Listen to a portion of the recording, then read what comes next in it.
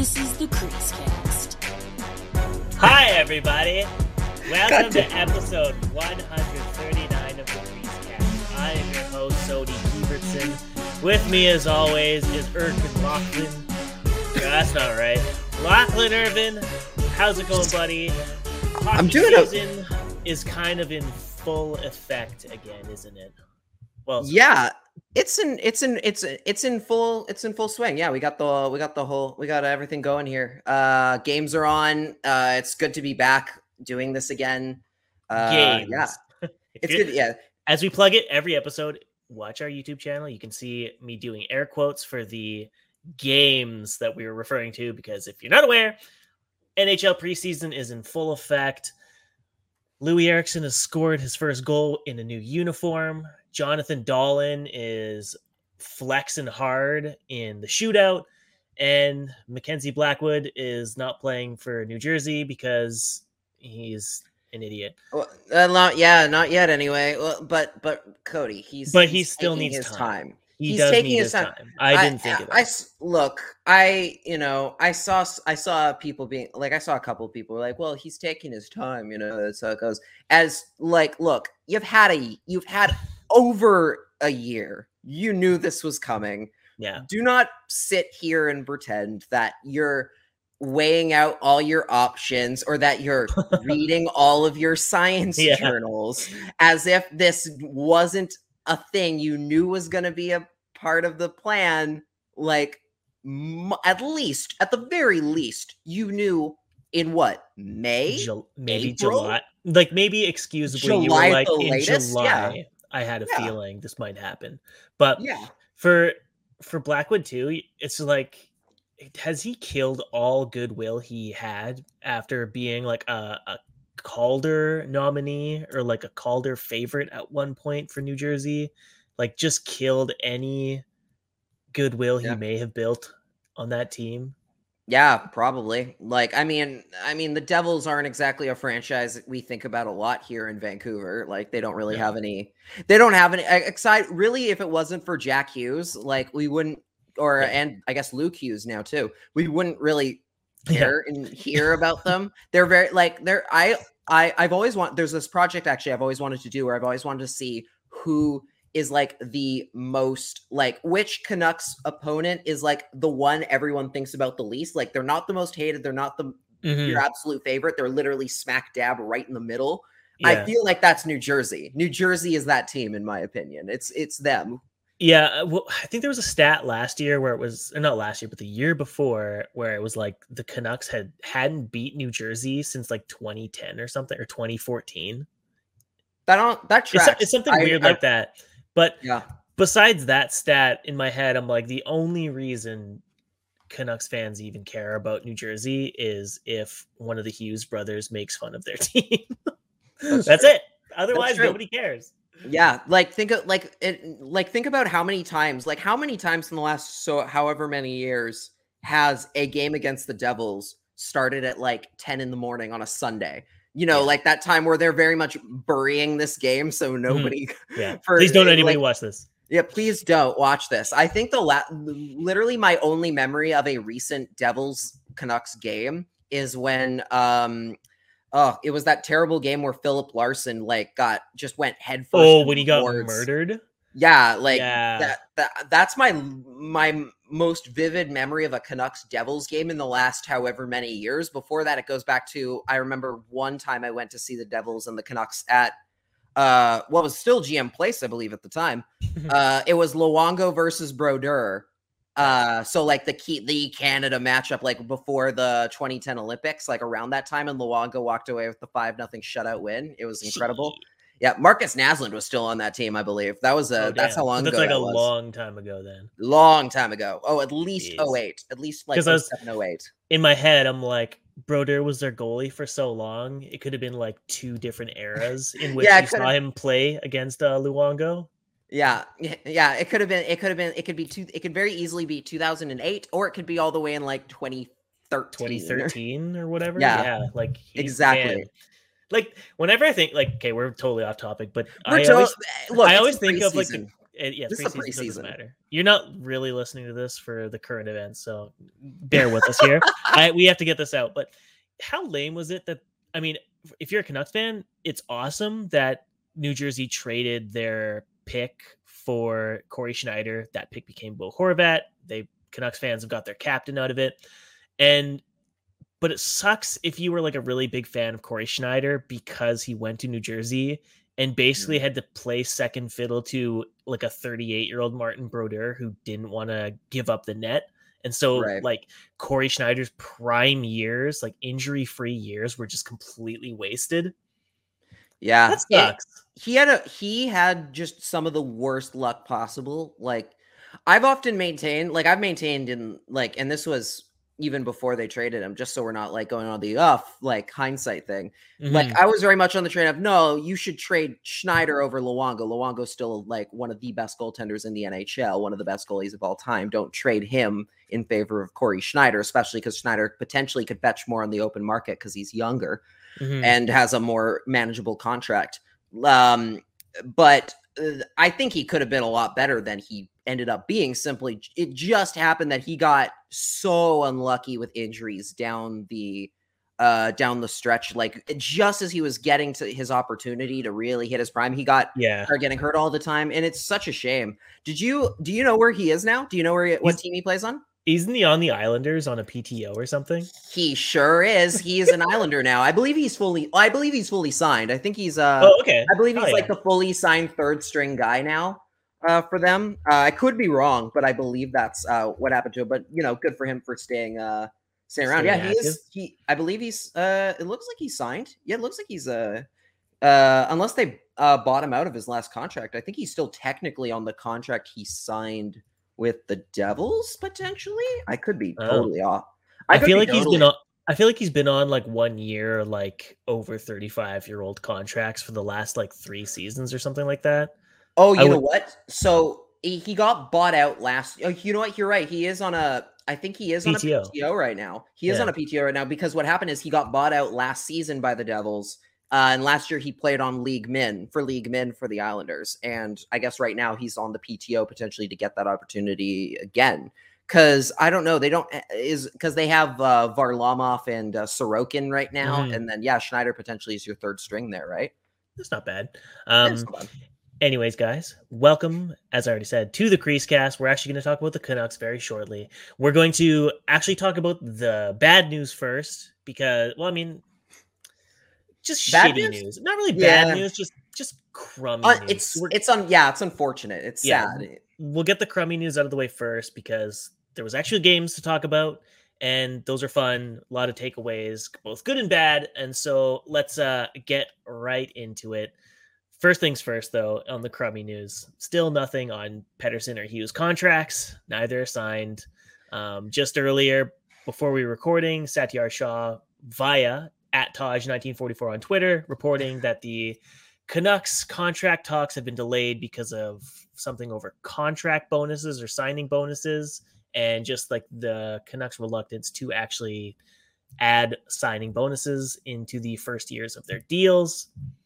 Just it's info. We're not putting necessarily an opinion there. It's just it is what it is.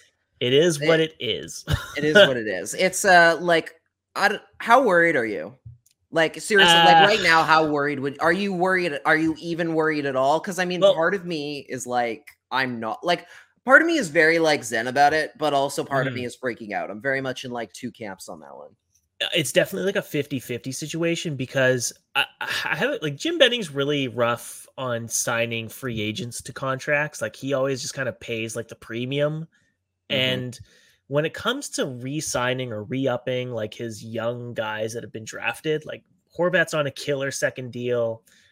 Besser's bridge deal, it's high and there's a really high qualifying offer, but like I have faith that Hughes and Pettersson's deals are going to be like as good as they can be given how hamstrung they are by their own cap problems. So like on one hand, I'm like, I know they're going to get signed. It's going to happen. They're not going to like miss the entire year. They might miss like a week of like the season for all we know at this current rate. But I have a feeling they'll still be decent enough deals. They might suck if they go walk them both into free agency, but I think the dollar value will be good enough that maybe everyone looks at this and is going, they made the best out of a bad situation, asterisk that they created. Exactly. That's what I was going to say. It's like it shouldn't have been like this. And I feel like we have this conversation every not show. Every 20 show, minutes yes, on like the show. especially lately, with the Pedersen Hughes thing. I mean, you kind of have to, right? We have to, obviously. It is, as long as they're not signed, it's the most important thing. It's the most important story about the Canucks until they get back. Yeah. Like, no matter how great Jack Rathbone does, no matter how much Danila Klimovich defies the odds, no matter how amazing Mikey DiPietro looks in a game, until Pedersen and Hughes are signed, they're the main story.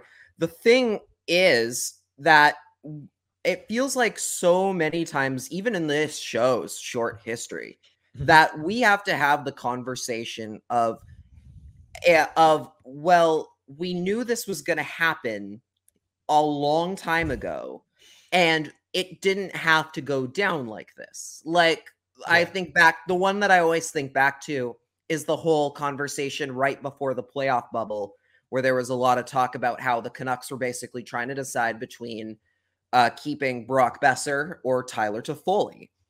And obviously the Canucks made a choice there, but the thing was, that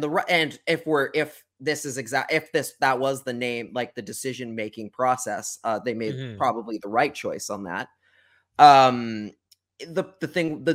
thing is, if they had managed their cap space better, if they had done a better job at deciding where money was going to go and where to save it and where to not spend, they wouldn't have had to make that choice at all. They could have very easily had both of them. Yeah. And right now, the Canucks are in a situation where they very easily, if they wanted to, could have signed Pedersen and Hughes to long-term contracts, paying them as much money as they wanted, more or less, within reason, right? Maybe they can't pay them the full 20% of the cap that they would both potentially want, but they could at least pay them more or less in a blank check sort of fashion. And for however many years, the max amount of years you can get out of them. Right. They put themselves in a spot here where they can't do that, where they essentially are going to probably have to take a huge, huge risk of only getting 5 years out of two of their best players and walking them right into free agency. And if the team's not good enough by that time, you might have just lost out on your greatest core, the greatest core in franchise history, before they could even reach their full potential. But have you ever considered that COVID exists and it only impacted the Canucks and only them? Only the Canucks. Only them. Right. That's right, everybody. God. One of the things, the other bit of crummy news that is actually playing kind of in the Canucks' favor, and it's kind of funny. It's not funny, but it's kind of funny that for the second year in a row or second season in a row, COVID is somehow bailing out the Canucks front office. Because if you guys don't know, Travis Hamonic is still not at training camp. Despite Jim Benning saying last Wednesday that Travis Hamonic would be here, they would be all 100% vaccinated, and he would be good to go. He's still not here. He's last reported still in Winnipeg. He's mulling over a personal situation, which, I mean, at this point, if you're Jim Benning or the Canucks organization, you gotta just basically say what's going on.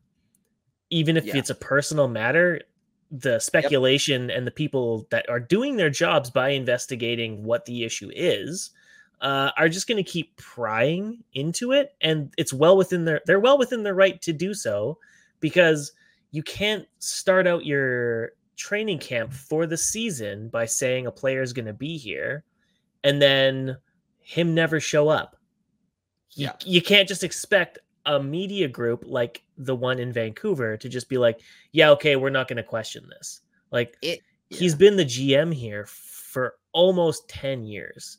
Surely he would know that Thursday morning when Travis Hamonic didn't report that people were going to start asking questions. Like, you had to know. It's like when you tell a toddler, hey, don't go in that closet. You're not allowed to go in that closet. Now, all that toddler's going to care about is what's in the closet. What do you got in there? Like, is there cookies? Is there like a bunch of toys? I go in there? Like, it's exactly. Like, it's very much a case of sometimes like you have to be just straight up with people, because otherwise it's just going to cause more problems later. And there was the whole thing about there was the Ben Kuzma article where he talked to Benning, and basically Jim Benning was like, I don't know.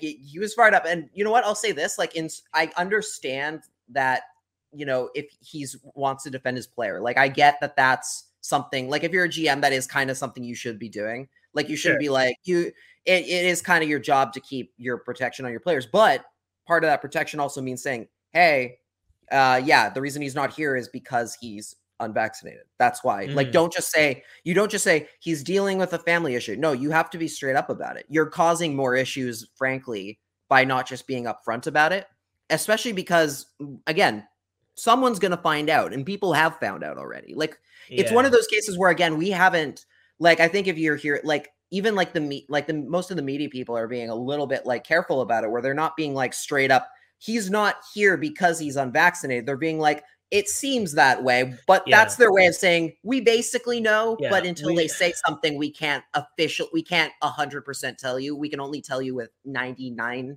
certainty. It's like because October 1st is the opt-out date. So basically 3 days. All of the media, the best they can do is all signs are pointing to yes, but until the press release comes out October 1st confirming it, we can't confirm that this is like exactly what it is.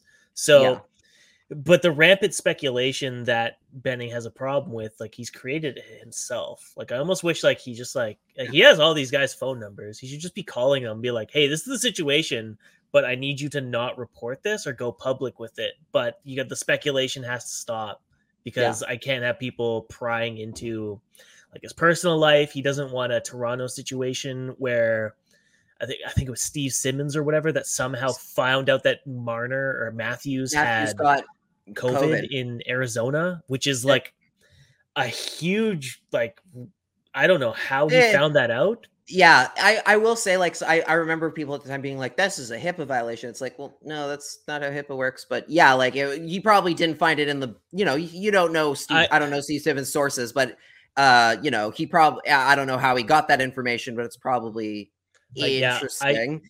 I can't imagine one of Austin Matthews' Arizona pals is like chumming up to Steve Simmons and DMing him, being like, "Oh, bro, Matthews has got COVID, but don't say anything." Like, there's no way that is happening on any planet. So I don't, not that I'm accusing him of doing anything shady, like how he found this shit out. Yeah, no clue. That was a very weird, that particular scenario was very weird. This is one of those cases where you could very easily shut it down. Like because right now, like, it was either a case of if you're Jim Benning, either say this is not a COVID issue, 100%, 0% chance, not a COVID issue, not a vaccine thing at all. Or you say, yes, it's a vaccine thing. Like, you just, you pick one, because either by trying to like skirt through the middle. Line. Yeah, exactly. By trying to like go right down the middle, be like, it's a family thing, and being as vague as you humanly can about it. Yeah, you're just opening him, Travis Hamonic, up to more issues, frankly. And it's like, it's hard for me to question. I'm not sure how, I don't know what to really say about Hamonic in this situation, really, because there's not much we can say other than, again, and I said this on Locked On, talking about it today or earlier today, which is just, if you're listening, if you're somebody who's listening, please go get vaccinated. If you're not, like, that's we've said it every episode, please go get vaccinated. But like you said, the proper avenue here would be to just like take a positive stance instead of toe the line, because not only is he subjecting Travis Hamonic to some kind of like vague speculation that could damage his character, he's also doing himself and the organization no favors, because it looks like they're using like Hamannik's kid or his family issues as like a scapegoat to try and get around. I mean, if total speculation here, but say for example on October 1st they're like, yeah, Hamannik doesn't want to get vaccinated because he believes they're bad for his kids or whatever, so he's gonna opt out for the season.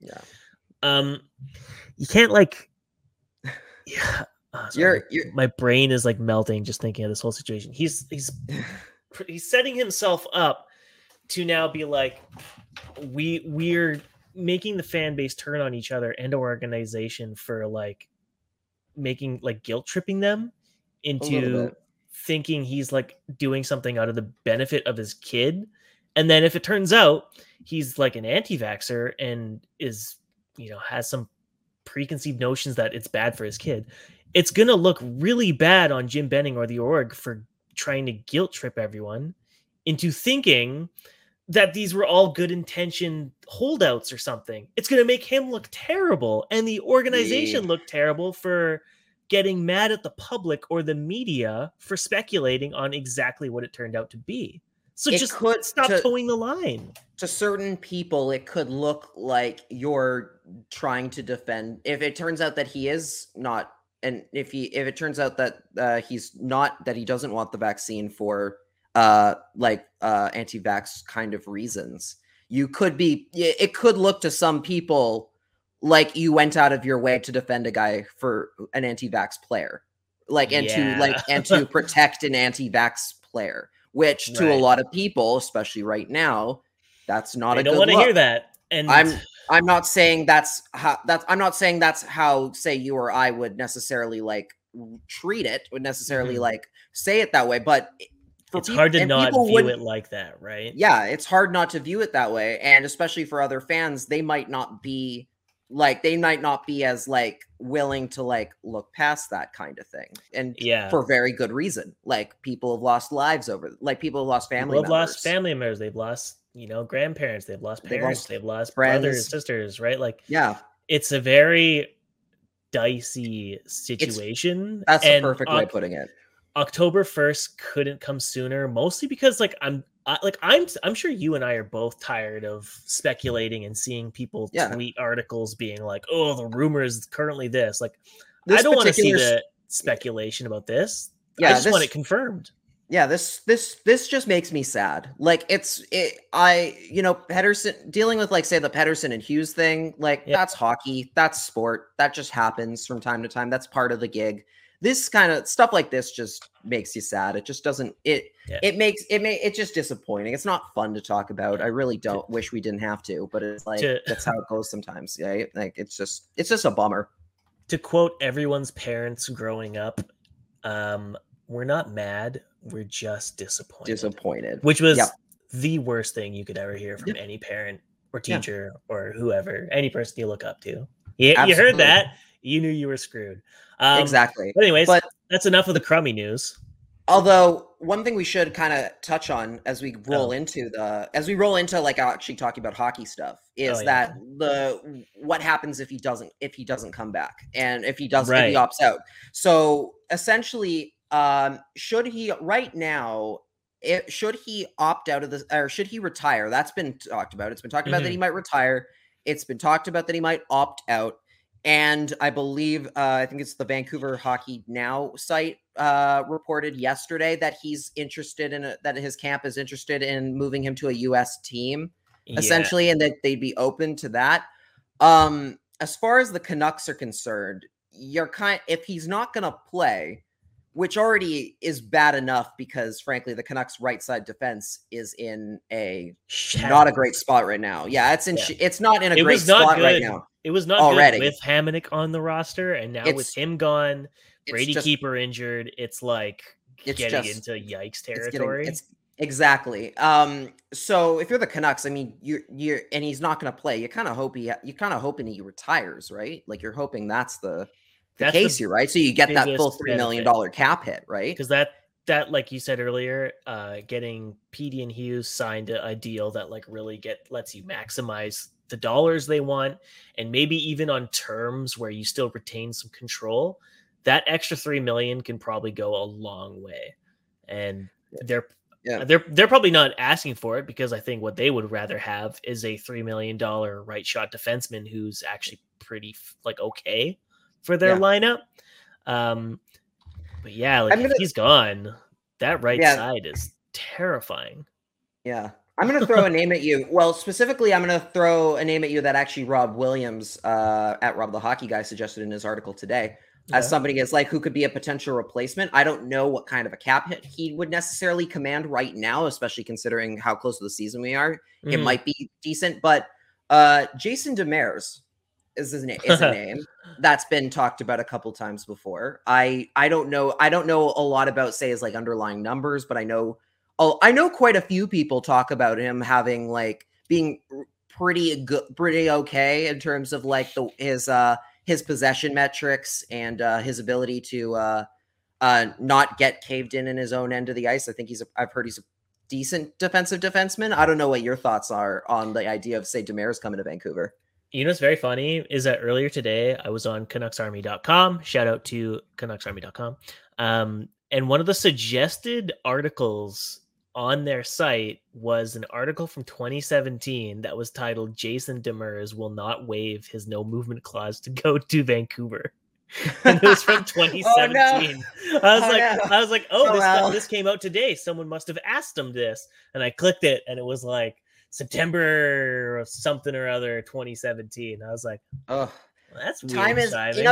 the moral of today's Chris Scott. Yeah, time is a flat circle. That's the actual takeaway here.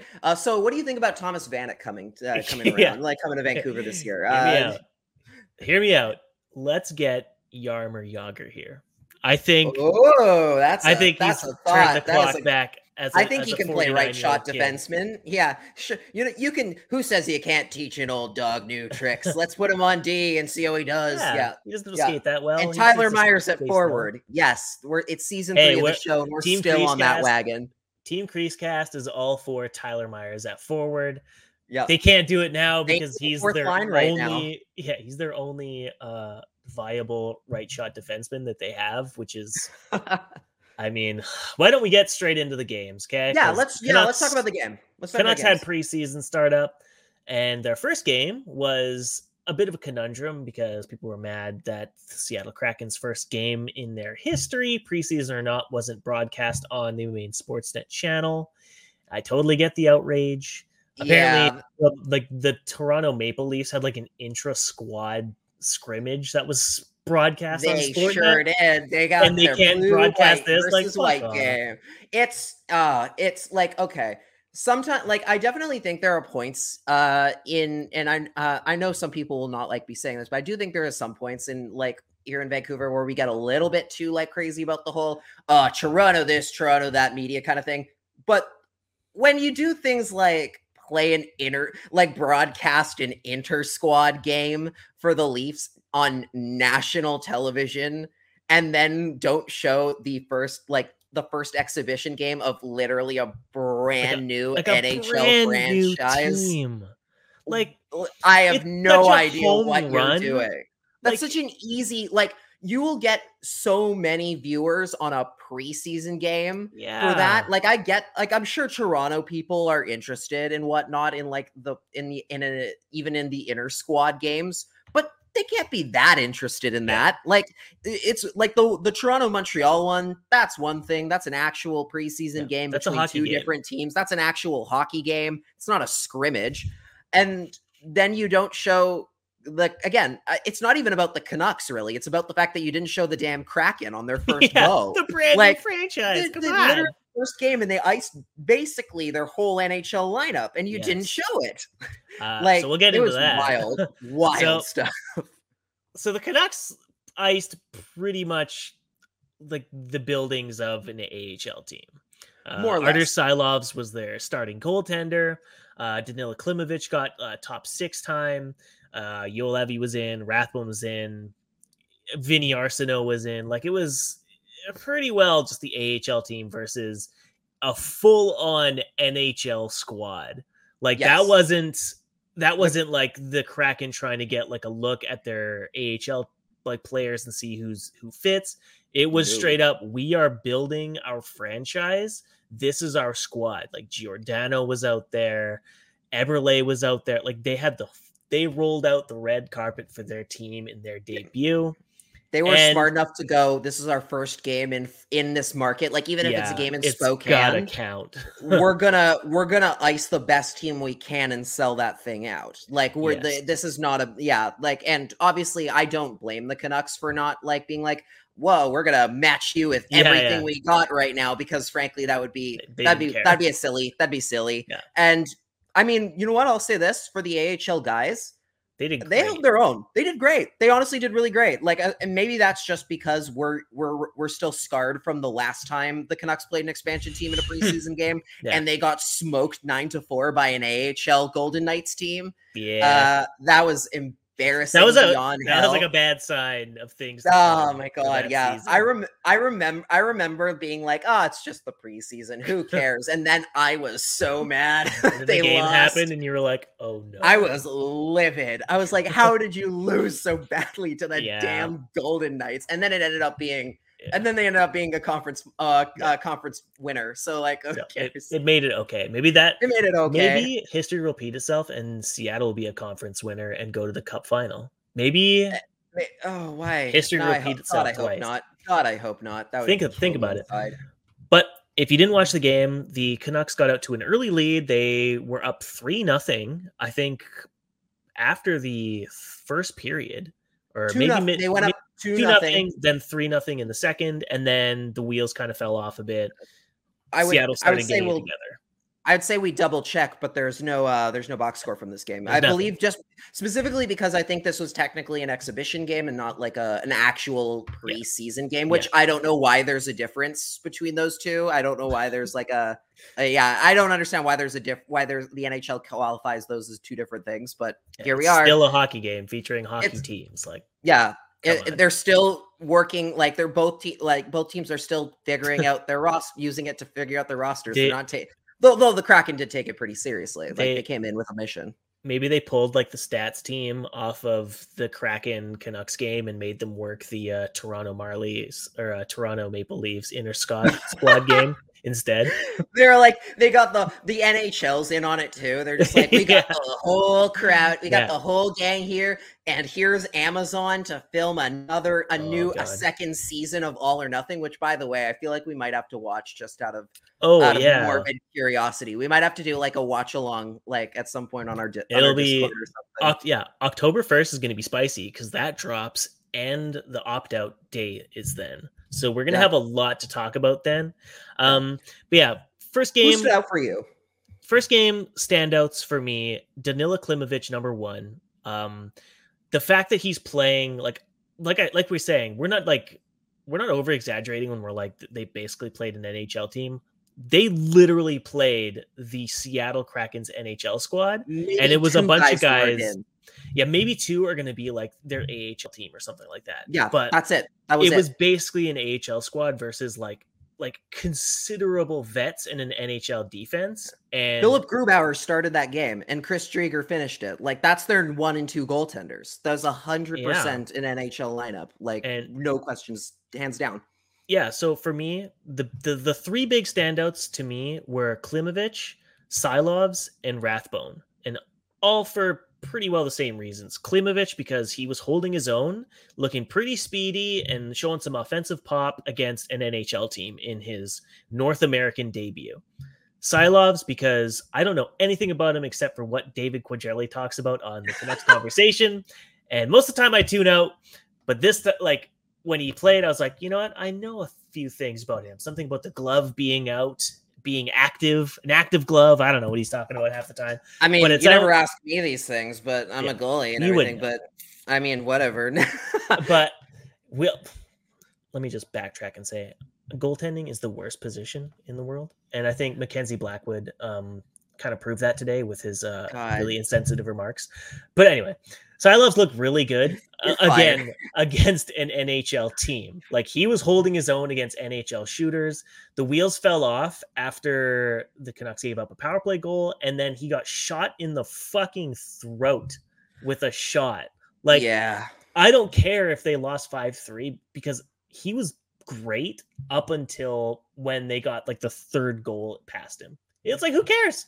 It's an AHL squad, and he was holding his own really well for a kid who's only played one games. pro game, I think, before this. I think he played. Yeah, he played one for the Mice, and then last year. Yeah, I think he played one and then came clean and did cleanup duty in another. Like, I think that's it. And I think he may have backed up DiPietro or Demko for the Canucks last year, but like he didn't actually play or do anything. But still, barely played NA game or North American games at the pro level in the last year and a half, and he held his own. Looked great. I was thoroughly impressed, and his skill in that game makes me very excited for how the AHL Abbotsford Canucks goalie situation is going to shake up, because we'll get it in the second game when it comes to the other goaltender. But the third most impressive player for me was Jack Rathbone. Started really brutally on a pairing with Luke Shen. I thought Luke Shen looked really bad. He looked very slow. He had a tough night. Just passes were awful. He tried to play physical, but it just kept making more work for Jack Rathbone to try and make up for it by regaining possession. But he looked great, and he scored the opening goal. It'll go down in history as the first person to score a goal against the Seattle Kraken. So he's got that going for him in a meaningless game, like whatever. But it'll be some weird Trivial Pursuit quote or fact somewhere. Yeah. But for you, what were your standouts? Honestly, the guys you mentioned were all pretty much right in there. I think I will say, just shout out to Brock Besser for his goal in the first period. I was so like, just seeing him like tee up that shot on the power play was such a signature Brock Besser goal that it was really like a moment. It's like that moment where you really are like, hockey's back. This is what I've been waiting for. This is what I pay to see. Like, this is the thing. This is it. How many times last year too, where people were like, man, we just need to see Brock Besser ripping that one-timer again. Like, his shot looks off or whatever. His wrist shot's always been great. It's always been lethal, but seeing him pop that one-timer, you're just like, oh baby. That, and again, Brock Besser, on an baby. NHL goalie. That was not on a that's not on a guy going to the AHL. That's on Philip Grubauer, who he's probably going to play 5 times this year. So that's important. That's big. All 5. All 5. Are there only 5? I thought there were maybe like 6 in there. Either way, doesn't really matter. But like, Grubauer's probably going to play in a lot of those games because they're fighting. They're going to be fighting for playoff spots this year, probably. You mentioned Rathbone. I know we're going to talk about him a little bit in the second game because there were a couple guys who played both games, particularly on defense. That first goal, where Rathbone, again, this is a defenseman. He gets a breakaway and just tucks it in. It's a beautiful shot, and then does it again in the shootout, in the meaningless shootout after the game. It doesn't matter, even if it is like unimportant. Like, that was good. He looks very comfortable for a guy who has, again, this is a case for, I think, for most of the guys we mentioned today, guys who don't have a lot of experience at the pro NHL level, going up against guys who they shouldn't be able to necessarily keep up with or necessarily be already well equipped to play against, and doing just fine and looking like they belong right in there. Like Silobs is another guy where I think for the first half of that game, he ended up getting they ended up doing the usual preseason thing where Spencer Martin came in the third period and took over. He was tracking the puck very well. He seemed very much like he belonged at the NHL level in that game. There was the one point where he just flat out robbed, I think it was Jordan Eberle, like right on the goal line. Yeah. He took a sure goal away. Right. And right on the goal line. It was an incredible stop. He looked very there were obviously moments where he was caught a little bit, more like flat-footed or had like his position just that inch off where, that difference between an AHL shooter going up against you and an NHL shooter, that guy can just find that goal a little bit better. Right. He did very well. And Klimovich is another guy where, again, you and I have been really on the whole, but he's going to the Q, but he's going to the A. But while still always talking about the fact that he wants to play NHL minutes, he did pretty good. Like, he looked, he didn't look out of place against NHL competition. There was the one play that I really liked from him. It didn't amount to a goal or anything, but it was play in the Seattle zone. I think that their line had been out for quite a bit at this point in the game, or like on that shift. And he's like in the corner. He's kind of near the corner. He ends up winning a puck battle after like there had already been just a flurry of chances on the Seattle net, and he has the foresight to, instead of trying to just try and set up for another pass again, he thinks he takes like a quick kind of like far side shot at Chris Drieger, and just to see if he can get a rebound to pop out. And sure enough, Drieger's not expecting it, and it immediately just right into the slot for somebody, and there's just no one could get a handle on it to get the second shot away. Yeah. But that was one of those things where it's like, that's a smart play. Like that case of, you're already tired, you're probably not going to get another good look at the shot before they take the puck away. Just throw it on net and see what happens. Like, see if you can just get something to go, especially in that kind of a close game. I like that from him. I like the idea that he's just trying to he turned what could have been a very nothing play into something, into a scoring chance very quickly. And that's kind of what I'm looking for from him. Yeah, the obvious things that he does need to work on, like he does tend to puck watch a bit. Like when he does have possession, like he's very dynamic, and you can tell like he's looking for ways he can turn nothing into a scoring chance. Like that's great. But like the board battle stuff, like he really needs to work on that. Like I noticed in the neutral zone and the offensive zone, like he's pretty much like he's not engaging with his body, he's not engaging with his stick either. He's just kind of like I should just be standing here and hope and try and kick the puck or block passing avenues. Like it's a very raw instinct. He's clearly used to being the guy who somebody else is going to fish that out for him to shoot. Yeah, with. That's what it looked like. It looked because if you guys don't know, he played last season in the Belarusian men's second tier league, which is like a men's pro league. But obviously, when you're an 18-year-old who is barely 19, I don't even know if he's turned 19 yet. He might not. He's young. He might not. He's really young anyway. He's fresh, very fresh. Yeah, so that's why like the likelihood of him actually making the NHL team's pretty low. Yeah, AHL's pretty low. He can go to the queue and like light it up, but he's shown enough like raw skill where you're like, I could maybe see him getting like an 8-game look in the NHL just purely out of like that curiosity. Raw talent, out of curiosity. Like they have his rights, they have him on the contract. He can still be on waivers if they he'll still be waiver exempt even if they throw him to the queue. Yeah. Why not? You don't burn his ELC if you play him in 9 games or less. Go for it. Yeah. Give it a look. I don't know. I don't know how that works if he goes to the AHL. Like I don't know if that's the same rules. Like if that rule I think if he goes to the A, that will like it's games accrued, I believe. So I'm pretty sure if he plays like AHL games, like it counts as pro experience, and therefore his ELC will start to tick. Like that's why Jonah Gadjevic's was delayed by 2 years. It's because he didn't play any games. I wonder if there's like a situation where they could go, they keep him say for 4 games at like the NHL, 5 games at the A, and then go with him to the Q, or if that's too much shuffling, if that's a little too much shuffling. It might be. I think for like I feel like Travis Green would be the type where he just wants to get like a good look.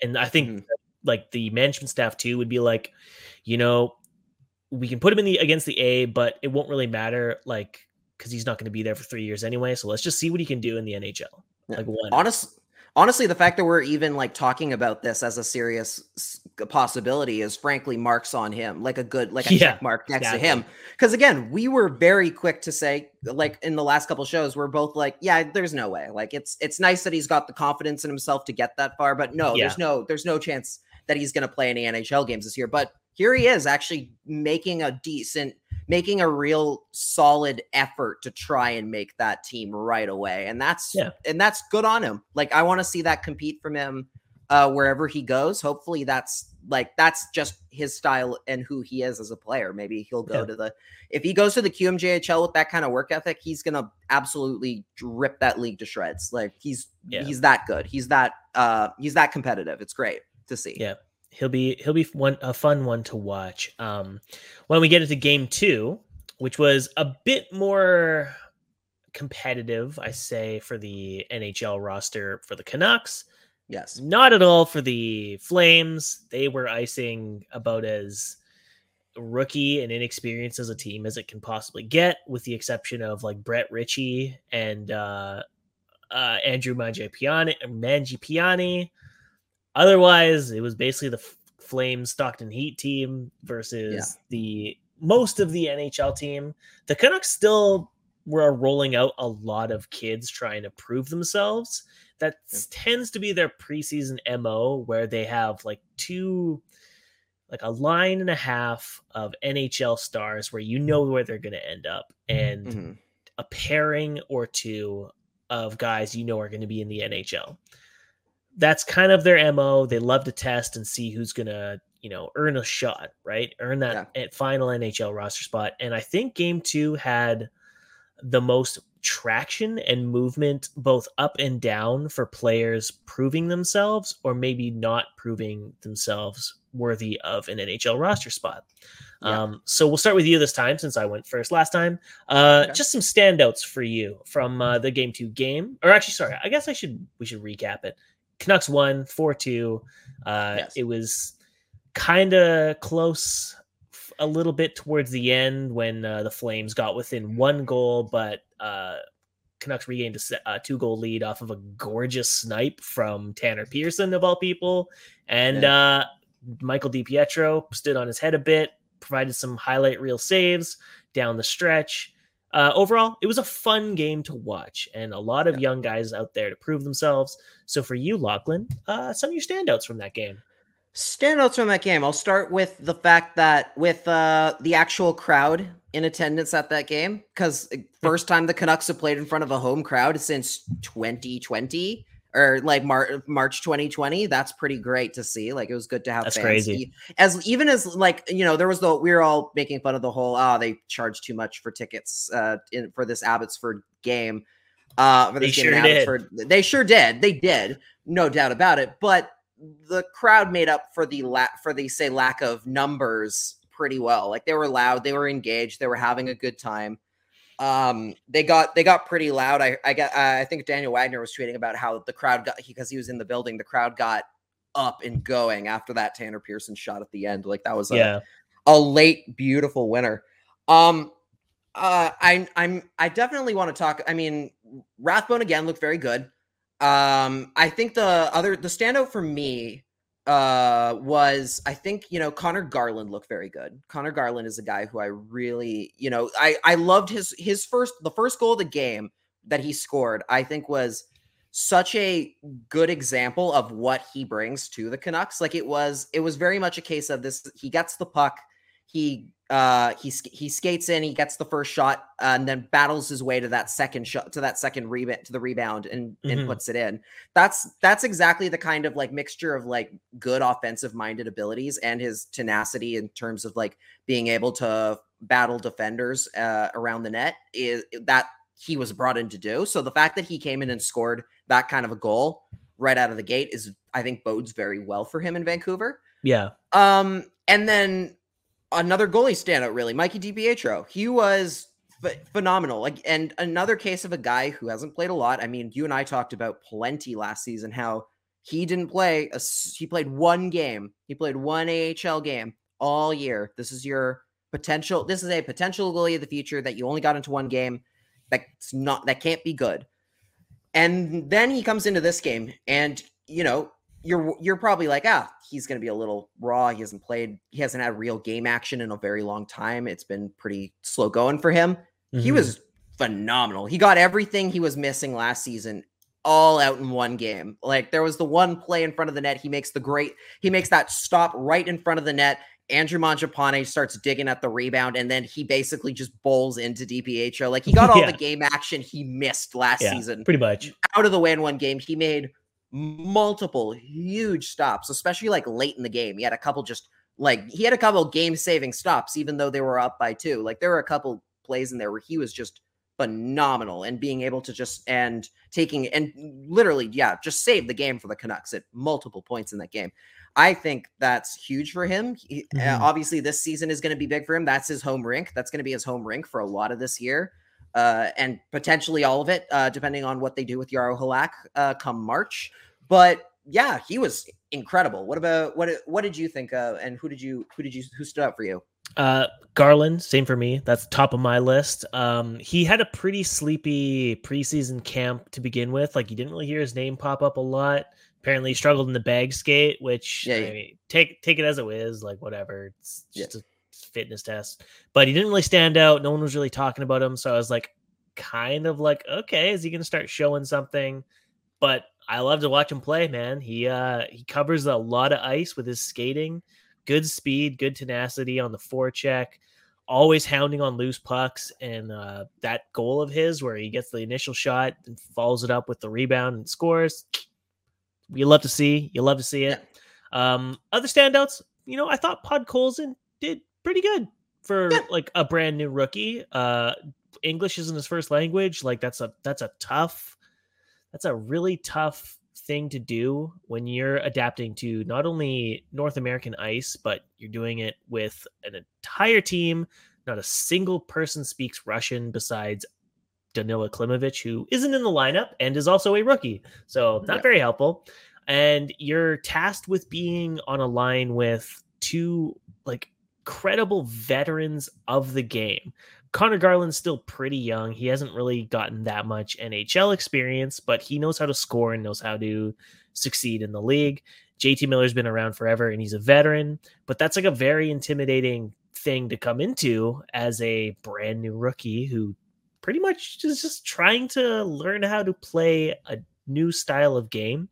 I noticed in the third period, he started playing either like he was like tired or if he was starting to have doubts in his own game or something, because thanks to Chris Faber of Canucks Army, we all know his ice time situation in the KHL. If he'd make a mistake, he would be stapled to the bench for the rest of the game.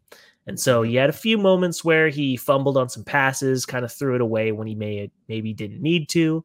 And he kind of like eased off a bit. He'd still hound on pucks and engage in battles and do some really good things. But you could tell just by the way he was playing, like it was almost like a concerted effort because he was scared of making further mistakes. But Travis Green doesn't really care about that. We all know that because of Niels Hoglander. He lets the young guys make mistakes and learn on the fly. So for a first game, preseason, regardless if it was an AHL competition, I thought he acquitted himself very well. And I'm looking forward to seeing how he does, say, on Friday versus the Flames again. Hopefully that's more of like an NHL team versus an NHL team and not like the, someone icing their AHL squad versus the other, just so you can kind of get a real sense of like balanced competition. Other than those two, though, obviously there's Rathbone because he was, a fucking stud trying to carry whatever pairing he was on at all times, both defensively and offensively. Jonah Gadjevich was my final standout from the night. I thought Interesting. There is the asterisk, right? Because we know the Flames played mostly their Stockton AHL team. Right. Granted, Gadjevich is used to playing against AHL teams, so it's good that he acquitted himself with a very impressive performance against guys that he's, he should be used to playing against. And, his speed looked good. He was getting opportunities wheeling down the wings like a power forward and just like out muscling guys for loose pucks on the half wall. And he had a great setup to help Chase Waters score his first goal. Like, of all people, Chase Waters is the first guy to score for the Canucks. Like, that is so great. And it's not Gadjevich just standing at the front of the net doing tips. It's him utilizing a side of his game that I think doesn't get nearly enough credit. I've always said in my game recaps that one of his best attributes is as a playmaker. He's just not deployed as such because of how good he is at using his size to maintain the slot or the net front. So that was great to see. There's a lot of uncertainty with like the forward group, and the fact that someone like him, who a lot of people wrote off after last season, had such a strong performance. Yeah, it's especially interesting hearing you talk about Gadjevich because for anyone who necessarily is newer to the show, you're somebody who's talked a lot about how you feel Gadjevich has potential, but you've had your critiques. You've had your Right. critiques and you had your notes about how he plays. So it's good. It's good to hear that you felt he looked good and that you feel like there's something there from him. Especially like I take that more into account as far as what he potentially is possible, what's capable for him. If you're liking what you're seeing out of him so far and stuff like that, like there is potential, there's hope for him that he finds that part of his game and that they might see that more often from him, especially playing closer to home here now for him. Yeah, and I think it was also great that it wasn't just like on an individual level where he was having a good game and everyone around him sucked. Like I really thought him and Will Lockwood, like they work together as like a duo. We've heard that phrase a lot around camp, is the idea that Travis Green uses duos for his preseason on figuring out his line combinations, his team setup. He likes to use duos and, kind of match around those. I think in the AHL, Lockwood and Gadjevich had like a ridiculous goal share together. They had, I don't know, like 17 on ice goals for and only 4 against, and like a 70% Corsi rating. Like they, for whatever reason, just gel together when they're on the ice. And I don't know if Natural Stat Trick tracked last night's game, but it felt like when they had their moments of forechecking in the offensive zone, like they got a lot of good chances and a lot of good setups. Maybe they were missed shots or whatever, but they still generated a lot. And I think that's because Gadjevich's skating has improved quite a bit. Like I was thoroughly surprised at how well he was doing at keeping pace with Will Lockwood on end-to-end rushes, like 3-on-2s. Like last season, it looked more like he was really struggling to keep up on rushes, but he looked fine. And that bodes well for him. He had like a great quote after the game where he was basically like, I'm not paying attention to what happens next. I'm just trying to make the team. He's like, I lost weight. I worked on my skating to try and, boost my speed. And it shows. Yeah, he looks great. Obviously, you'd want to see him like maybe get time on the power play or penalty kill, but that's up to the coaching staff and whether they actually view him as a viable bottom 6 option. Lockwood has been getting looks on the penalty kill, so maybe that's another guy who we should mention is Lockwood. We haven't touched on him yet, but Lockwood has been very good. He hasn't had, I don't think he has any points, but he's been like a standout through all of training camp and all the preseason so far. He's been very good. Yeah, it's interesting because there's a problem with the bottom 6. Like I don't know if you've ever noticed this, but their bottom 6 guys, like usually they like guys with speed who, can corral the puck and like do something with it. But a lot of the guys in their bottom 6 auditions right now that are struggling to actually control the puck and do something with it. So I love Will Lockwood's speed. He's all over the place. He's throwing his body. He's just reckless abandon, but he's never really touching the puck. But because he's attacking so aggressively with hits or body checks or just like engaging in board battles, it's allowing players like Chase Waters or Jonah Gadjevich to pick up the puck and do something with it. So it's very interesting that, Lockwood may not have like the puck possession time, but he's still seeing like the results from his efforts. Whereas say that Matthew Highmore or Zach McEwen, who were on a line last night against the Flames, never touched the puck. Like just maybe once or twice, like a quick pass. Quick pass, or maybe they'd enter the offensive zone, they'd dump it in, or they'd like take like a low percentage shot from the outside and it would get gloved down and that would be it. But otherwise, there was no cycling with that line. They're constantly chasing the play. And if I'm the coaching staff, I'm going, okay, outside of penalty killing, you're useless to me if you're just going to be chasing the play. Right. And that was kind of their critique of Adam Gaudette last year when it's true. He was just chasing the puck all the time, never had possession. And because he's only known as a shooter and a scorer, if you're always chasing the play, then what good are you? And so I look at those two and like guys like Phil Giuseppe, who also had a really great game against Kraken. Like he played really good. And in that one game, I was kind of like, I think he's like a sure thing now on the 4th line over McEwen, over Highmore. Like Yeah. that was just my instinct off of one game because of how well he did against the NHL team. And they're looking for a whole fourth line right now because they only because Sutter's not here. Mott is Mott's out. That's an Bailey's interesting one. out. Sutter we haven't even heard a lot from Sutter right now. Yeah. Mott is in Vancouver and training, but he's hurt. And yeah, Justin Bailey got we talked about Justin Bailey on the last show with COVID and everything. Yeah. But yeah, they're looking for a whole fourth line.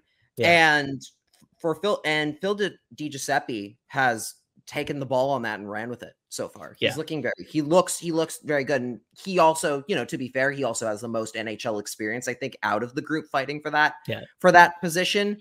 But doesn't matter. He looked good. He looked good against a quality NHL team. What did you think about OEL? Because OEL also was named first star of the game. Which I thought was a bit weird. That was a bit odd. He had a couple assists. He was good. Sure, he had 3 points, but it was he was good. They were I don't know. I thought DiPietro should have been number one. Of course. That was just my thought. So I think every single time I watched him in the 2019-2020 season, he was always a star because the way the guys make saves, they're always so very acrobatic and fun.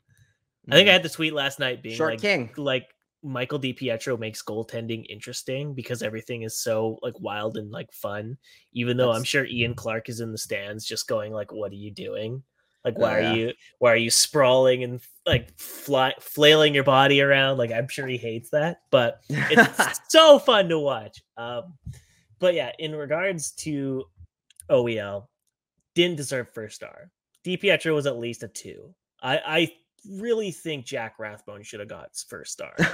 That guy, everyone knows he's an offensive defenseman. Everyone knows he's got a great pass. He's got great skating. He's got great reads in the defensive zone as well. But he's added this facet of his game, especially in last night's game against the Flames, where he was just working his bag off in the defensive zone to regain controlled possession. It wasn't like Luke Shen or Tucker Poolman just throwing the body around, trying to knock guys over and then, get a pass out to the forward. Yeah. Jack Rathbone is battling to dispossess guys and then wheel away with the puck and try and break out of the zone himself with his skating or with a controlled pass through the neutral zone. All on his own, every single shift. He's basically being I can do it all. You can trust me to be on your second pair or third pair guys. And I think he might have cemented his place because he looked fucking good. He looked very good. Oh, and Rathbone looked very good. And there was that one set where he made a really good defensive stop in his own end, and then Tyler Myers also did the same thing. So also made a good defensive stop. So who knows? Maybe that's a pairing that works. You never know. I had my doubt, which would be shocking. But which would be shocking because we talked about it, I think, last season and this season. We're they don't seem to have any chemistry, even though all the stats say they were great offensively together and at preventing scoring chances. But it was just the eye test says it shouldn't work. Gel. Yeah, no. Yeah, but and they look fine. Tyler Myers did good. Was good last night. He looked good last night. There was a couple plays where he got somebody just hurt him twice in the same play. You felt bad for him. He just got there was the face. Then he got then I got a puck to the leg. Something. Yeah, I think he hit a puck hit him while he was getting on a block or something. But yeah, they looked okay they look pretty good as a pairing. And then with OEL, I think OEL was a star of the game. I agree that he should have maybe been number one, but again, preseason, who cares? It doesn't matter. It doesn't matter. But the fact I will say I liked considered is great news. Yeah, I at least as far as a preseason debut is concerned, if that's what you're gonna see out of OEL, he looked fine. He looked pretty good. He was. Some of the stuff about, some of the worries that we might have had about him after the bag skate thing. He looked totally comfortable. He was making good crisp passes. He had a great tribute to Alex Edler with that perfect drop pass. That was to Tanner Pearson, I believe. Yeah, for the goal. Who just ripped it for that final goal. That was very classic. The fact that he's wearing 23 and then that was such a it was one of those. like, but also like you're sad. Like you're just sad. You're like, dang, that so used to be weird. Eddie. It was so weird watching the number 23 skating so fast. And I was like, this doesn't seem right because Yeah. I wear glasses because I can't see. And every time I look down, it just looks like Edler, but like he dyed his like goatee brown. Yeah. It's so really jarring. It's really weird seeing 23 passing the puck to 8 and not and instead of Chris Tanev and Alex Edler, it's Connor Garland and Oliver Ekman-Larsson. Yeah. It's such a weird sight like to see, but for the two new big acquisition guys look pretty good. They look good in that game. Obviously, you want to see what they can do against a more NHL ready lineup because they didn't play in the Seattle game. Mm-hmm. But yeah, as far as first impressions go, I liked what I saw from those two. Yeah, it was it's exactly what like Canucks fans kind of needed, like if there was any concern, because we've heard all about like OEL's like skating, his pivoting ability, and like how badly he'd regressed in Arizona over the last couple of years. It was against AHL Stockton Heat. We, like I've said it 100 times already, but at the very least, he looked all right. And sometimes that's all you need. Everything we're seeing here is first impressions. It's all, in some cases there are more like dire circumstances than others, which I'm sure we're gonna talk about here in a second. Yeah. But you don't want to make too big a deal about what you're seeing in the first 2 preseason games of the year, but this is what teams are doing, right? Like teams are using this to make their final choices on who's going to play and who's not. And obviously Garland and Ekman-Larsson aren't in any worries about not making the team or anything. Yeah. But if there's one thing we know very well here in Vancouver, it's foreshadowing. And how often the Canucks have seen like just a foreshadowing of just the worst possible events sometimes. So when you get a first impression that comes off well from a player, you like that. Like that's a good thing. That's very good for you for us. We're very superstitious around here. It's almost as if there was another famous overpaid Swedish player who made a debut and it went as badly as the rest of his time in the organization went. Yeah, just weird how that works. Yeah, it's weird. Yeah, it's so weird how that happens. Yeah, but no, it's a good weekend for the Canucks games, regardless of losses and wins. Just a lot of good takeaways. But I guess we'll get into the player stock status because that's kind of what matters the most. Is that like regardless of wins or losses, like obviously our perceptions may have changed on some players. So I guess we'll start off like just some players that you think their stock rose over the weekend. I mean, we've touched on a few of them already. Like Rathbone was one. Like here's the thing, right? Like last week we were talking about Rathbone, like he was fighting for spot number 6 or spot number 7 even. Now right now, I think everybody has him penciled in in some people have him in pen in your top 4 because he's just that good. He's looked just that good through 2 games. I have no doubt in my mind that Rathbone, the Canucks are better with Jack Rathbone on the ice than they are without him. They're very clearly, in my mind, a better team with him than without him.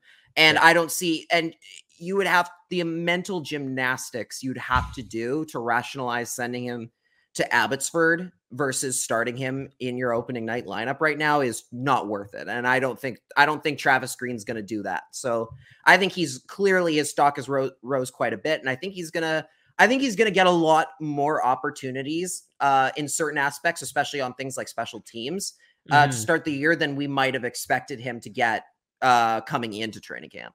Yeah, he's like a beneficiary of Quinn Hughes still not being re-signed because with Hughes out, no matter how long that's going to be, that's an entire preseason where he or Oliver Ekman-Larsson are manning power play 1 and power play 2. And so he has all the opportunity in the world to cement himself as a guy that they can't leave off of their roster. And even without it, like I'm still convinced like he's like the second best left shot guy on their team. Yeah. Or sorry, not Yeah. not second, third. At the very least, yeah. At the Yeah. very least. At the very least, he's there. And then I would throw in, I think you got to throw in. You mentioned Di Giuseppe in there. Mhm. I think you throw him into the mix as well on that one. Yeah. As far as the defense is concerned, yeah, I mean, as far as the rest of the defense is concerned, I think it's mostly just Rathbone is the standout there. I Yeah. think Brad I'm as well. Brad Hunt. I think I he had a admittedly good game didn't. Yeah, in the first game.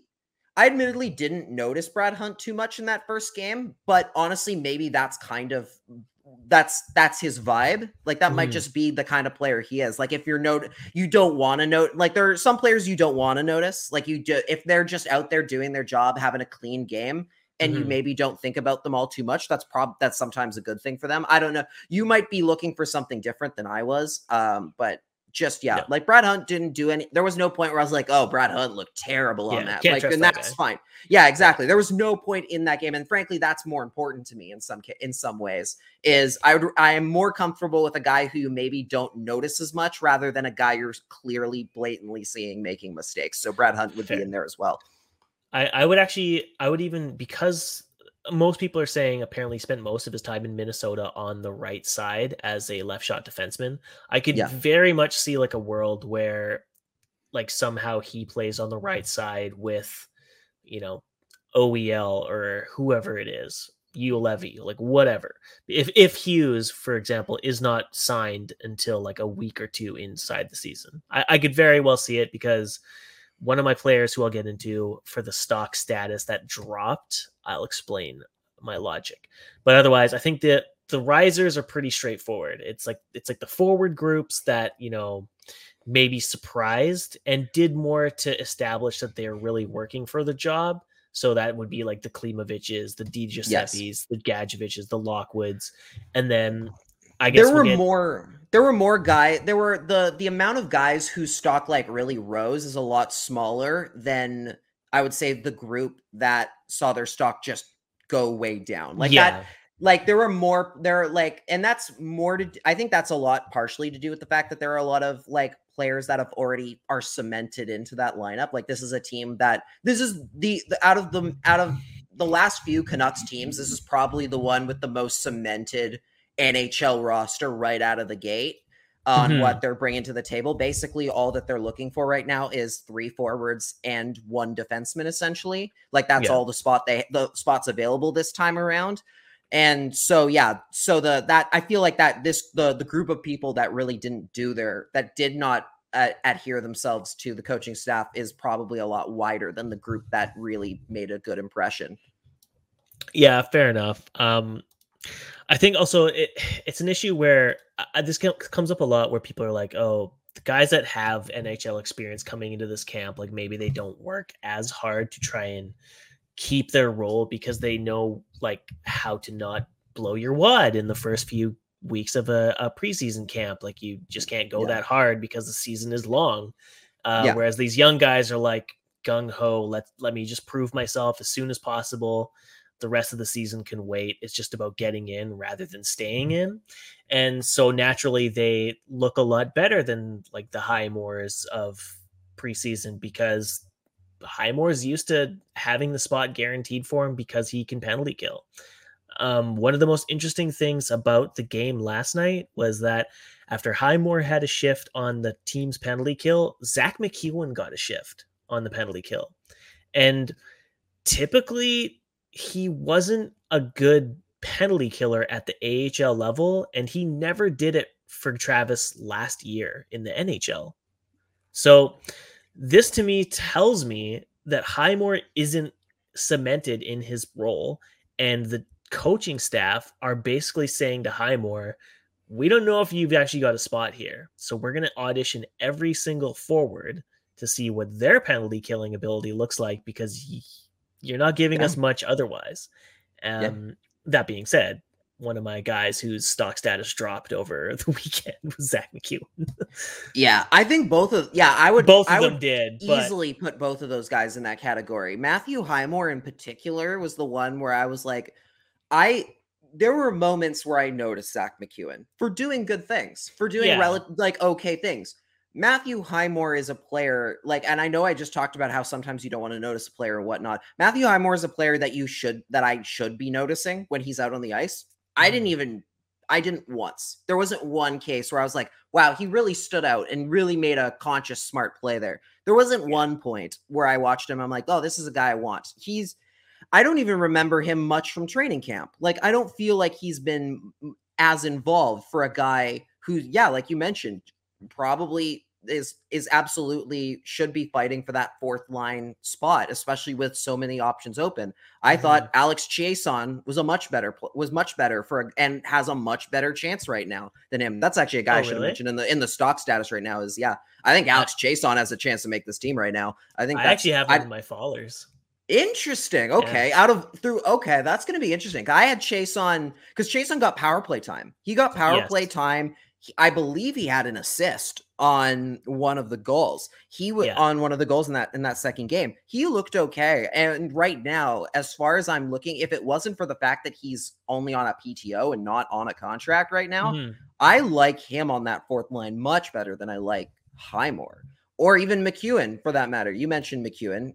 You mentioned McEwen. Just like McEwen's in such a weird spot because I don't know. Like, I don't know if it's just this, he doesn't mesh in this coaching staff. Like he doesn't mesh on this, like on the spots available to him. We talked about it last year a lot, how you have to be kind of you have to have that jack of all trades mentality and ability to play on a third or fourth line for the Canucks. You just kind of have to fill a spot when it comes up, whether that's penalty kill, whether that's power play guy, whether that's blocking shots guy. You have to fill that. Sometimes your way in is to fill that specialist role for a bit, and then they might carve out a bigger full-time regular role that fits you better.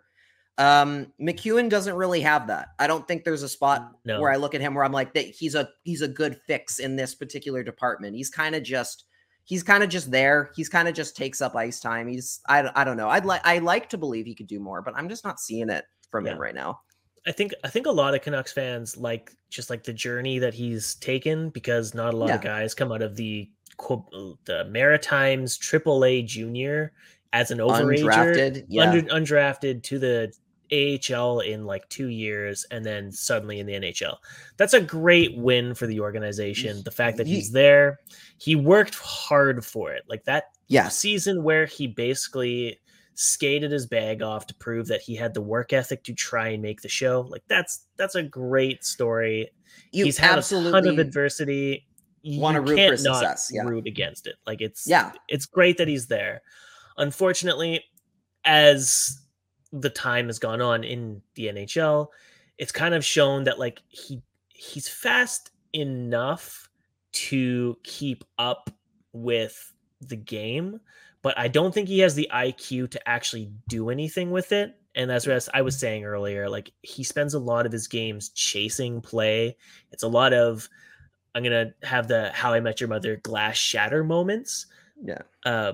But next time you watch him play, count every shift where he is like a stride behind a forward possessing the puck, and he's one-handing his stick and just going like this and trying to bat it there and hoping he knocks it off. But that's all he can do. That's all he did when he was on a line with Gaudette in the previous year. He's just not fast enough to disrupt, and he doesn't really battle along the boards either. Like he throws hits, but he doesn't really engage in board battles. Like he's a perimeter kind of player. So I just don't think he has a place, and maybe he finds a role as a penalty killer over DiGiuseppe or Lockwood or Gadjevich or whatever. And he's just there because they know his work ethic's really high, but he's got to show something in these preseason games where you can at least justify him being there. And I didn't see it in the game yesterday. Same thing with Highmore. Like he skates like the wind, but there's nothing coming from it. Like the McEwen Highmore line was centered by Justin Dowling, who's a very speedy, like probably like a credible fourth line center at the NHL level. And they did nothing together. It looked like the three of them were battling each other and their opponents to get noticed. They were an odd mix. Terrible. Yeah. And when a trio of an AHL contract in Chase Waters, Will Lockwood, and Jonah Gadjevich is possessing the puck and cycling and following the play at a better rate than three credible, established players at the NHL level can, it's a bad sign. Yeah. Yeah, And that they were everything that you want the fourth line. That the Waters, Lockwood, Gadjevich line was everything you'd want a fourth line to be in an NHL game. Like they did exactly what they were asked to do in that role. Whereas that group that you mentioned, they just couldn't find it. They couldn't click. They weren't clicking. They didn't have that. They just weren't able to get that separation or make that one play that could potentially make them stand out. It was very much a case of blink and you'll miss it with them. Okay, now the defense for the Fallers. Oh boy, this is a tough one. The first one is going to make Wyatt Arndt really mad because this is his boy. I really thought Luke Schenn looked bad in that first game against Seattle, to the point where I was like, oh no, the Canucks right side is fucking doomed.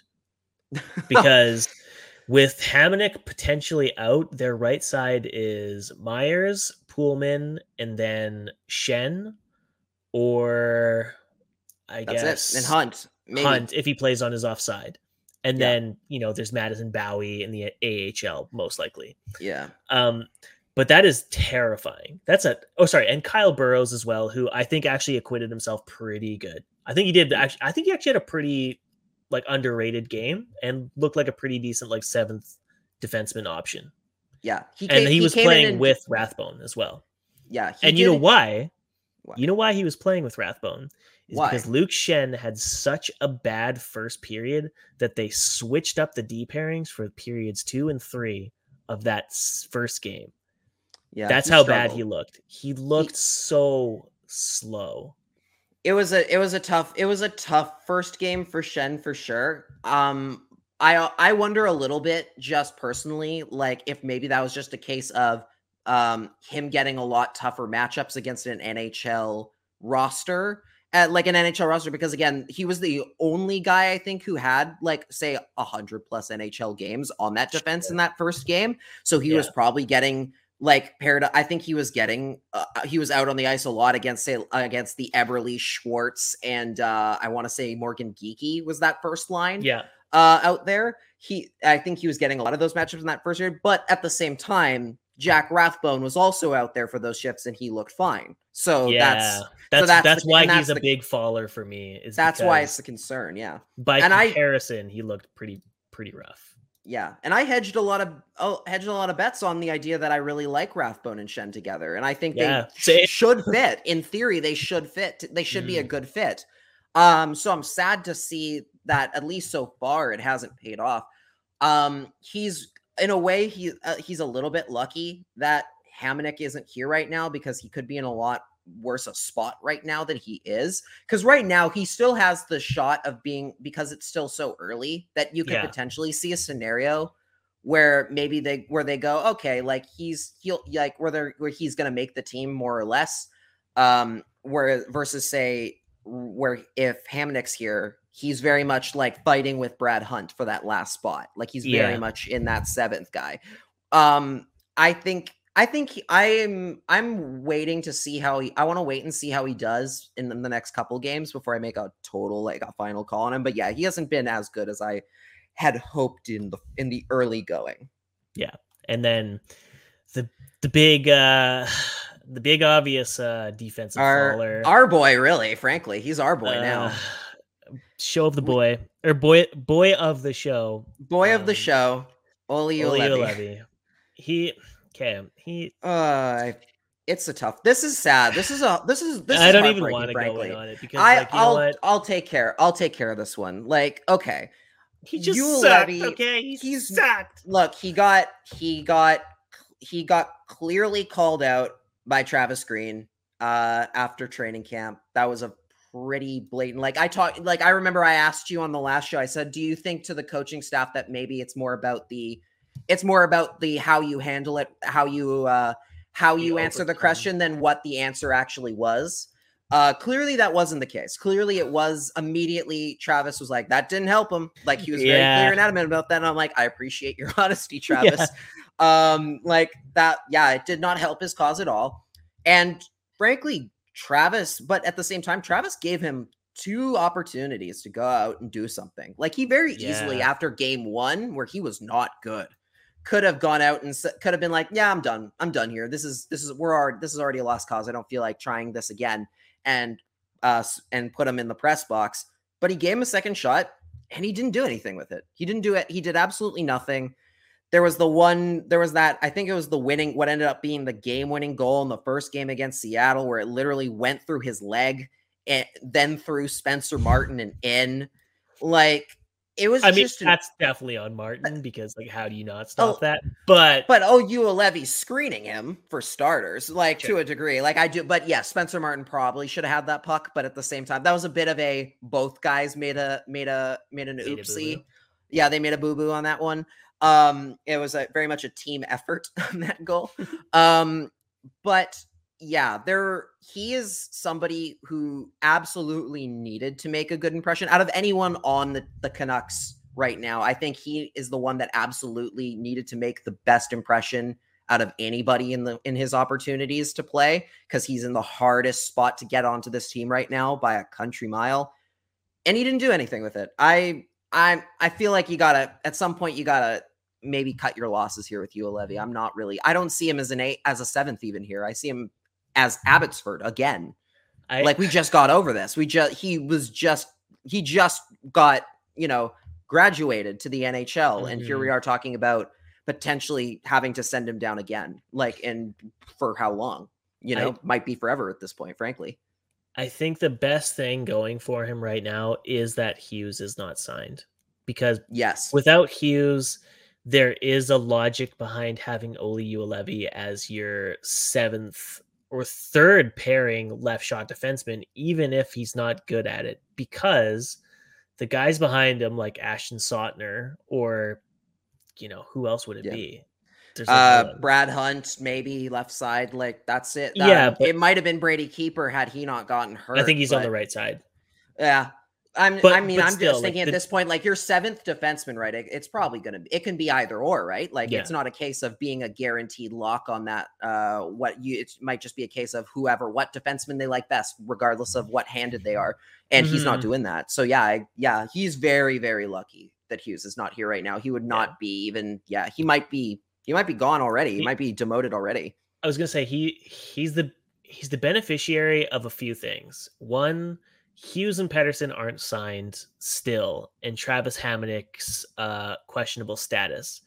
If the status of Hamonick is known and Hughes and Pettersson are re-signed, the biggest talking point from this preseason camp is his failure at the bag skate and his struggles in the preseason game.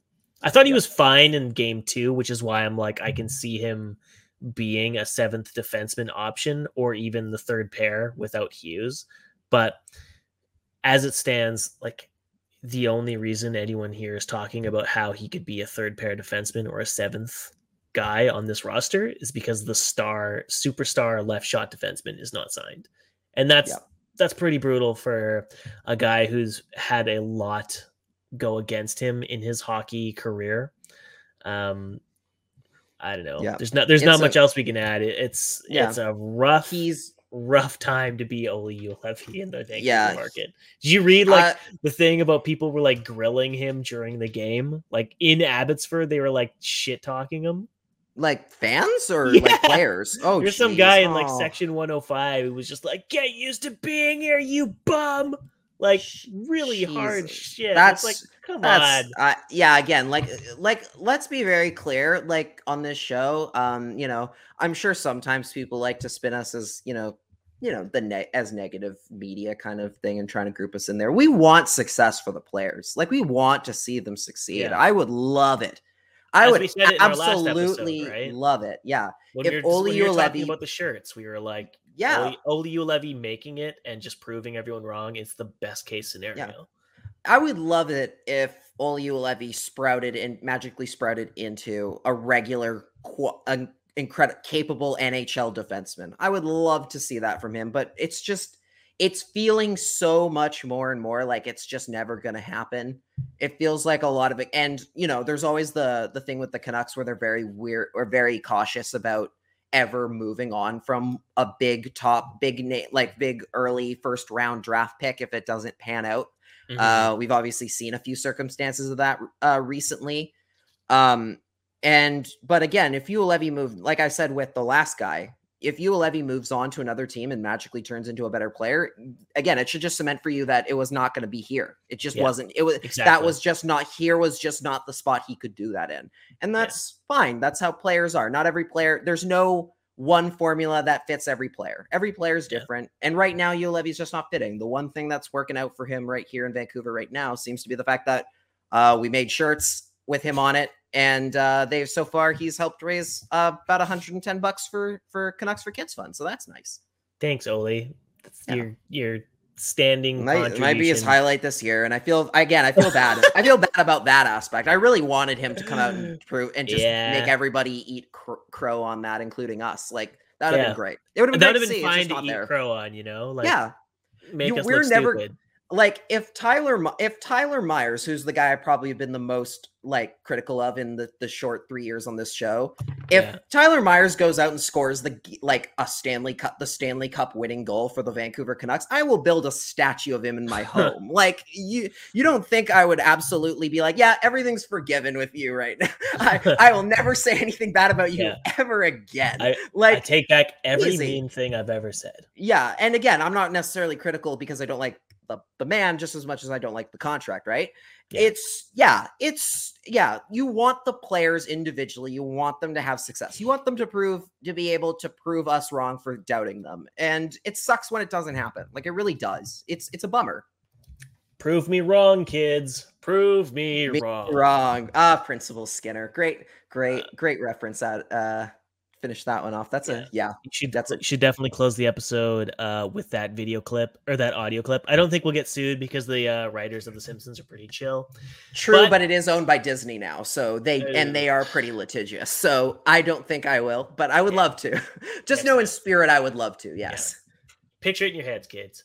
Picture it in your heads. Thank you guys. Or do you want to go over anything else or? The one thing I did want to, there were two things actually I wanted to touch on before we get out of here. One is it came out, there were two things that came out. One was, I believe the NHL is going to announce this week that they're moving on to these new green uniforms for this year, which I believe we saw last night. I believe they were wearing them. Yeah, I think they were wearing them in that game. Or the anti-plastic or whatever. Yeah, it's made out of, I believe it's like a recycled ocean plastic uniform kind of thing. They're doing it for every NHL team. Among some of the stuff, they're actually doing some cool stuff with some of the uniforms, like where like they're actually like embroidering in different areas essentially to give them like different elements of like in the design that aren't there on just the normal like logos. Like, you know, how the Golden Knights uniforms, how there's like that floral like pattern on the sides of the jerseys, that's on the sides of the logo, that's not there on the actual like picture logo. They're doing stuff like that for a couple teams, including the Canucks, who are getting like the ice chip on the outside of the Orca is going to be embroidered and like out and like a little bit kind of like a 3D element there. That's kind of cool. Mostly I just wanted to mention that because on it, like, you know, I know a lot of people are, you know, cynical about the whole, you know, convention, like consumerism is environmental consumerism is still bad for the environment kind of thing. But like the way I look at it in that case is like, you know, they were going to make those jerseys anyway. If they're going to make them out of more recyclable things, I like that. Like, I'm fine. I like that. Like anything to do like a little more, like to do a little more. Every little thing we can chip away on that is good. I think like that's fine. Hopefully you see it come to more things. And then the one last thing I did want to touch on before we get out of here that I know you'll probably want to talk about probably on the next episode as well. But before the game yesterday, the Canucks did their Truth and Reconciliation Day ceremony because they won't have a game again until Friday. Truth and Reconciliation Day is Thursday. I know this is a cause that's very important, near and dear to your heart. I think they did a very good job. I think they handled it very, very well. I loved seeing players like Bo Horvat and Vasily Podkolzin wearing those wearing Every Child Matters shirts. Yeah. That was incredible to see. I think the ceremony before the game was very well done and very classy and it was all around a very nice time, a very nice thing to see the Canucks do, and they did it very well. And I'm proud of the team for doing so well on that. Yeah, I had a tweet about it basically saying like the way the Canucks have handled their commitment to Indigenous rights issues, starting with the National Truth and Reconciliation Day, is like way better than any other sports team and most organizations in Canada, maybe even in North America as well. They've not bought in, but they've committed to it. Like a lot, like look at what happened with the George Floyd murders and everyone's commitments to like, you know, ending racism, promoting diversity or whatever. And then like nothing really happened. It took the I think it's the Black Girl Hockey Club with their Get Uncomfortable pledge, and one team did it in like the first day, and then it took a while 12 other teams to maybe also do it, but no one really committed to it. Whereas on this issue, it was like no question. The Canucks were just like, yeah, what happened to Indigenous persons in our past, and that was ongoing until like now, was a genocide and is a genocide. I don't even think the Leafs called it a genocide, and the fact that they did, and they stuck with it in their messaging for their pregame ceremonies on Monday's game was great. My only complaint is the audio for the Monday game was so bad you could barely hear anything. Yeah. So I'm sure watching the broadcast, you couldn't really hear it. But from what I could hear, because I had it blasted on my headphones so I could try and record it and hear it, still didn't really work. It sounded it was much really better powerful. I'm sure it was great in an arena. And I have faith that they might do some more during the season and continue on with different programs and projects as the season goes on. Now that apparently they know who I am and I've interviewed the head coach of the Abbotsford team, maybe I can start asking them these kinds of questions and get actual answers on it. Yeah, maybe. And yeah, also, you know, Bo Horvat did a very good job. Like you touched on this definitely yesterday. I know I did as well. Just Bo Horvat, we've mentioned before that I think he's a very good captain. And because again, I think being a captain of a hockey team, I think being a captain of any sports team, really, this is any major sports team. It's not just a job it's not just an on the ice job. It's an off the ice job too. It's about being a leader because you're going to be front and center for your team, in all things, and in your community as well. And I think, just hearing Bo Horvat talk about it, and it's clearly like he clearly cares about it, and it's clearly a cause that's close that he really cares about, and that's important. I think that sets a good precedent, and I hope we see him more. Like I quibble with maybe calling him, say, a star, just because, you know, he's not necessarily like you know, the NHL is not necessarily making commercials out of him or anything of that sort. But like as a captain of a major Canadian NHL franchise, like I hope that more NHL players like start taking a page out of his book and doing more stuff like that, and being that outwardly and upfront about things like that in the future. Yeah, he strikes me as definitely a very progressive fellow, and he very much leads by example, both on the ice and off the ice. We learned that in the playoff bubble with the way he approached Ryan Reeves of the Vegas Golden Knights about how they wanted to handle the protest against racial injustice. And so a very unironic and very serious dudes rock, because fucking Bo Horvat rocks, man. His reply, like the best thing about his answer to the National Truth and Reconciliation thing was he didn't know anything, but he learned about it recently and he thought it was terrible.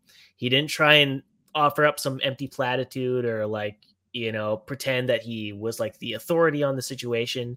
He just offered sympathy and empathy and the desire and commitment to himself and his team to learning more about the situation. And sometimes that's all you need to do. So respect Mr. Horvat for that. That was awesome. Hell yeah. Otherwise, this is a good way to end the show. Good way to end the show. Yeah, some serious positivity after shitting on Oli Uelevi for the second episode. Anyways, folks, I have been one of your hosts. I am Cody Sievertson.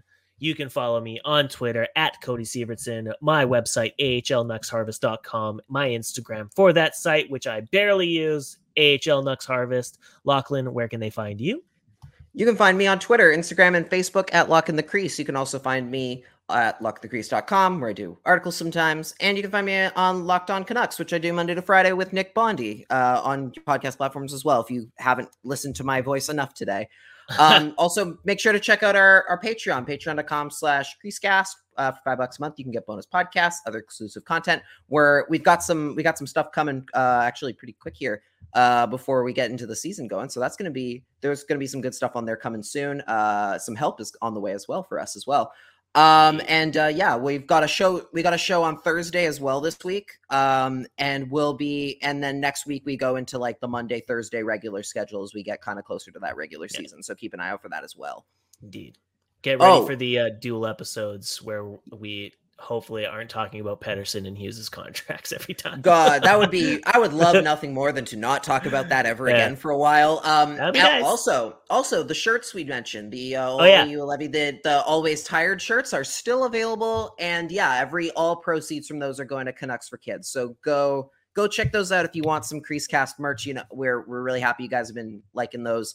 And hopefully we can raise a little bit more money for Canucks for Kids Fund over the next, month or so. We'll probably we'll set an end date at some point, maybe. I don't know. But for now, we'll pick a random date. But otherwise, check out our store. We'll have the link in the description of the YouTube channel and our podcast, wherever you get it. Spotify, Stitcher, Overcast, all them shits. Yes. Get the merch. I got mine ready. That should be on its way, I think, first week of October, I think it said. I can't remember. But I still got to buy mine. Oh my goodness. Well, I got two coming my way. Looks very comfy and represents how I feel right now, which is always tired. Until next episode, I'll hopefully be rested. Hopefully Lachlan will be rested, and we'll have something positive to talk about. Thank you guys for watching and listening. We'll catch you on the flippity flip. Bye. Bye.